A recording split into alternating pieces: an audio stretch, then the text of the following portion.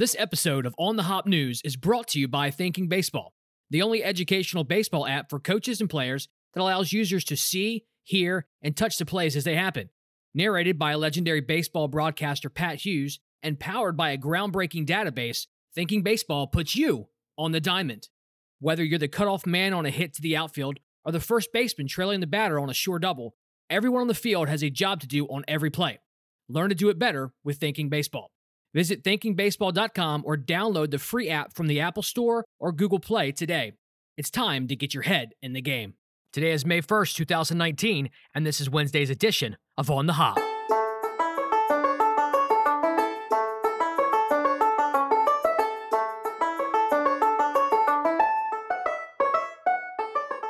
Good morning, baseball enthusiasts. Welcome to On the Hop, a daily baseball podcast focused on delivering up-to-date news from around the league. All day yesterday, I have had this clip stuck in my head. It's gonna be May. Now that it actually is May, hopefully I won't see another meme of Justin Timberlake and his Shirley Temple hairdo. Let's go. In a brief synopsis of a Sports Illustrated story appearing in the upcoming May 6th issue, writer Stephanie Abstein takes a deeper dive into Tim Anderson and how he thinks he can be a type of trailblazer for modern-day baseball and beyond. One quote in particular stands out to me. Here it is. "I kind of feel like today's Jackie Robinson. That's huge to say, but it's cool, man, because he changed the game, and I feel like I'm getting to a point to where I need to change the game. Now, I am all for giving the younger generation the opportunity and platform to be vessels of forward thinking and progression in, well, all walks of life. Nothing wrong with that. I was part of that younger generation and somewhat still am. Your parents at one point were the younger generation. That's how life and society works. But come on. This statement shows some ignorance. Jackie Robinson not only changed the game, he changed everyone's perspective on race in general. He changed a mindset. He was a pioneer. And not taking anything away from Tim Anderson at all, but let's pull up here a bit. Comparing what Jackie Robinson did to Tim Anderson's campaign of playing the game my way and breaking down the fun barrier don't even belong in the same ballpark, pun intended. Maybe I'm being a little too critical. I'm not trying to be, and I don't know Tim Anderson. I'll probably never meet him. I do encourage you to read the article. It wasn't just about that quote. I think you should be the judge of this sentiment. I just hope that Anderson doesn't try too hard to break this fun barrier and lose sight of just playing the game. Bryce Harper already ushered in this movement. Just play baseball, man, and be you. Natural leaders don't need to convince others of what they are doing. People see it and want to follow.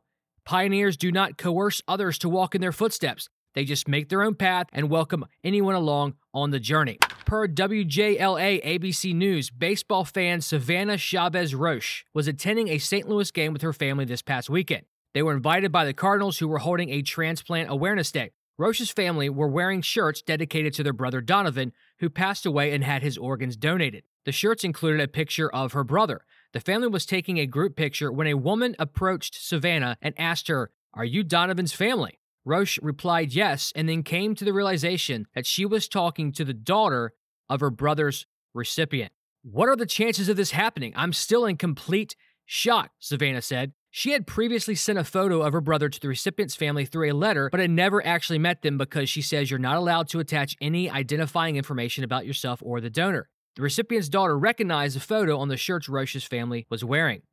The link in the show notes will take you to Savannah's full Facebook post, which also includes a video of the family members listening to the heartbeat inside the recipient's chest. This is a heartwarming story in and of itself, and the fact that it occurred in the baseball world just sweetens the deal. And in a bit of a tiny rant, I bring you the title of a recently written article by Andrew Simon at MLB.com. You ready for it? Here it is. Are pitchers already scared of Vlad Jr.? I can't make this stuff up, folks. Listen to Simon's opening thoughts. Sorry about that. For years, Angels fans watched opposing pitchers try, often unsuccessfully, to pitch around Vladimir Guerrero. The 2004 American League MVP award winner made a habit of crushing far-flung pitches during his 6 seasons with the club. Over the next 3 days, beginning on Tuesday night, those Halos fans will get the chance to watch the Hall of Famer's son, Vlad Guerrero Jr., for the Blue Jays in just the second series of his young big league career. The question is whether Angels pitchers will be similarly reluctant to challenge him over the plate. Then he had the audacity to say, "Were pitchers scared of Vlad Jr. before he ever played a game?" I mean, there was a lot to talk about on Monday about baseball after coming off the weekend, so there was no need to fill the gap in baseball journalism. After just 3 games, this was the conclusion that someone came up with. I'm actually not even going to spend another second giving something like this attention, starting now. According to the Baltimore Sun, of all places, manager Brad Osmus said Tuesday that Shohei Ohtani will not join the Angels this weekend in Monterrey, Mexico, ruling out Ohtani joining the lineup until May 7th at the earliest. They want to progress it slowly from a medical standpoint to make sure he's not overloaded on his surgically repaired right elbow. Beat writer Maria Torres continues, to this point, Ohtani has not experienced a setback in his rehabilitation. He's hit on a regular basis since the beginning of February and has incorporated flat ground throwing without reporting discomfort. This early in the season, and with such a young star, absolutely nothing wrong with being cautious. The San Diego Padres have placed the rookie shortstop Fernando Tatis Jr. on the 10-day injured list with a strained left hamstring, the team announced Tuesday. The extent of Tatis' injury is still unknown, and though San Diego is hopeful it will be a brief absence, he's currently undergoing tests to determine a timetable for a return. Manager Andy Green has this to say, "We care a lot about him. We think a lot of him. We love the way he started his big league career. We're going to take care of him. We're going to put him in the position where he has the best shot at health for a long period of time."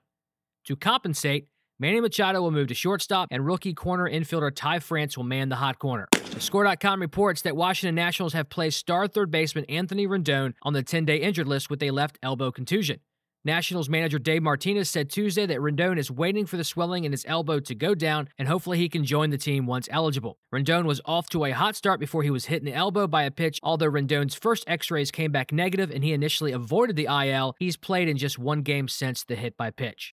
MLB Trade Rumors reports that the Tigers announced Tuesday that they've placed second baseman Josh Harrison on the 10-day injured list, retroactive to April 27th due to a left shoulder contusion. He isn't off to a very good start this season, so maybe a bit of time off is a blessing in disguise. The Tigers have selected the contract of infielder Harold Castro to fill in while Anderson recovers. Quick takes.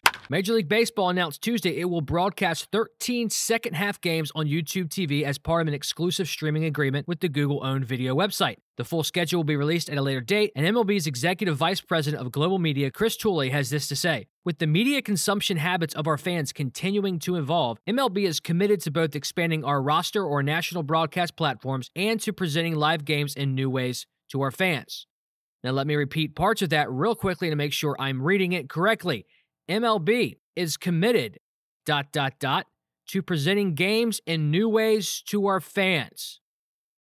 How about fix the current ways of presenting games to fans before you strike exclusive, which is a synonym for money cash, new ways? Hey, maybe this exclusive deal will help with removing blackout restriction. Once Addison Russell is activated from the restricted list upon serving his 40-game domestic abuse suspension, the Cubs will keep him in AAA Iowa, where he will split time between shortstop and second base. According to MLB Trade Rumors, the 25-year-old Russell won't accrue service time on his optional assignment, of course, and it's not clear when he'll return to the majors.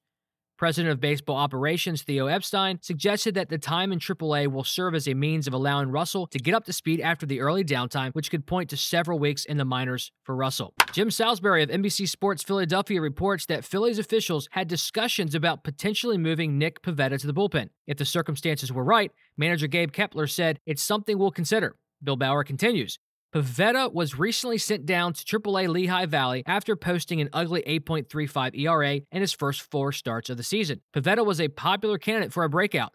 In his most recent start for the Iron Pigs, Pivetta struck out 14 batters over 6 innings. We'll have to wait to see how this develops. John Heyman is hearing that the Reds are contemplating a call-up for top prospect Nick Senzel and that it could happen as soon as Friday. Senzel, a 23-year-old center fielder who has played second and third in the past, got a late start to the season due to a late spring training ankle injury, but he's back now and is hitting .296, .345, .444 through 6 games with AAA Louisville. TheScore.com reports that despite the rebuilding Blue Jays jumping out to a 14-14 record entering play Tuesday, just 2.5 games back of a wildcard spot, the front office reportedly still plans to sell ahead of the non-waiver trade deadline in order to stockpile prospects. Yesterday, Ken Rosenthal said, "It's going to be really interesting to watch the Jays over the next few months because what I believe they're going to do, what I'm told they're going to do, is to trade Marcus Stroman, Aaron Sanchez, Justin Smoak, and others to get more young talent in Vladdy's age range and service class and then build up that way.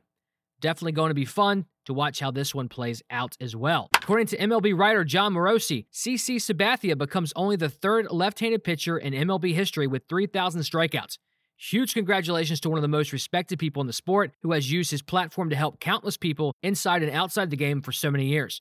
The New York Yankees star entered the game against the Arizona Diamondbacks with 2,997 career strikeouts and didn't need long to reach the milestone. He struck out 3 batters in the second inning, with the third coming against catcher John Ryan Murphy to put himself in the record books. His teammates came onto the field to celebrate with him as he walked toward the dugout, and the fans stood to their feet offering their appreciation. And finally, according to SportsIllustrated.com, one Maryland woman got the return on her investment into a used piano and much more after discovering an old baseball card hidden away inside. An M101-4 Babe Ruth rookie card from 1916 sold for $130,000 at auction this week. Maryland resident Ellen Kelly's aunt Nora died in 1969, but the piano remained in the family until around 1992.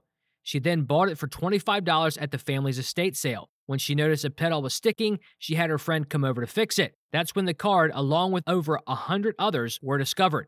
Best $25 I have ever spent, Ellen concluded. Well, time to go.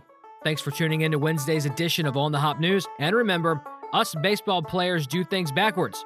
First we play, then we retire and go to work. It's been fun. I'll talk. It's gonna be May. I hate all things.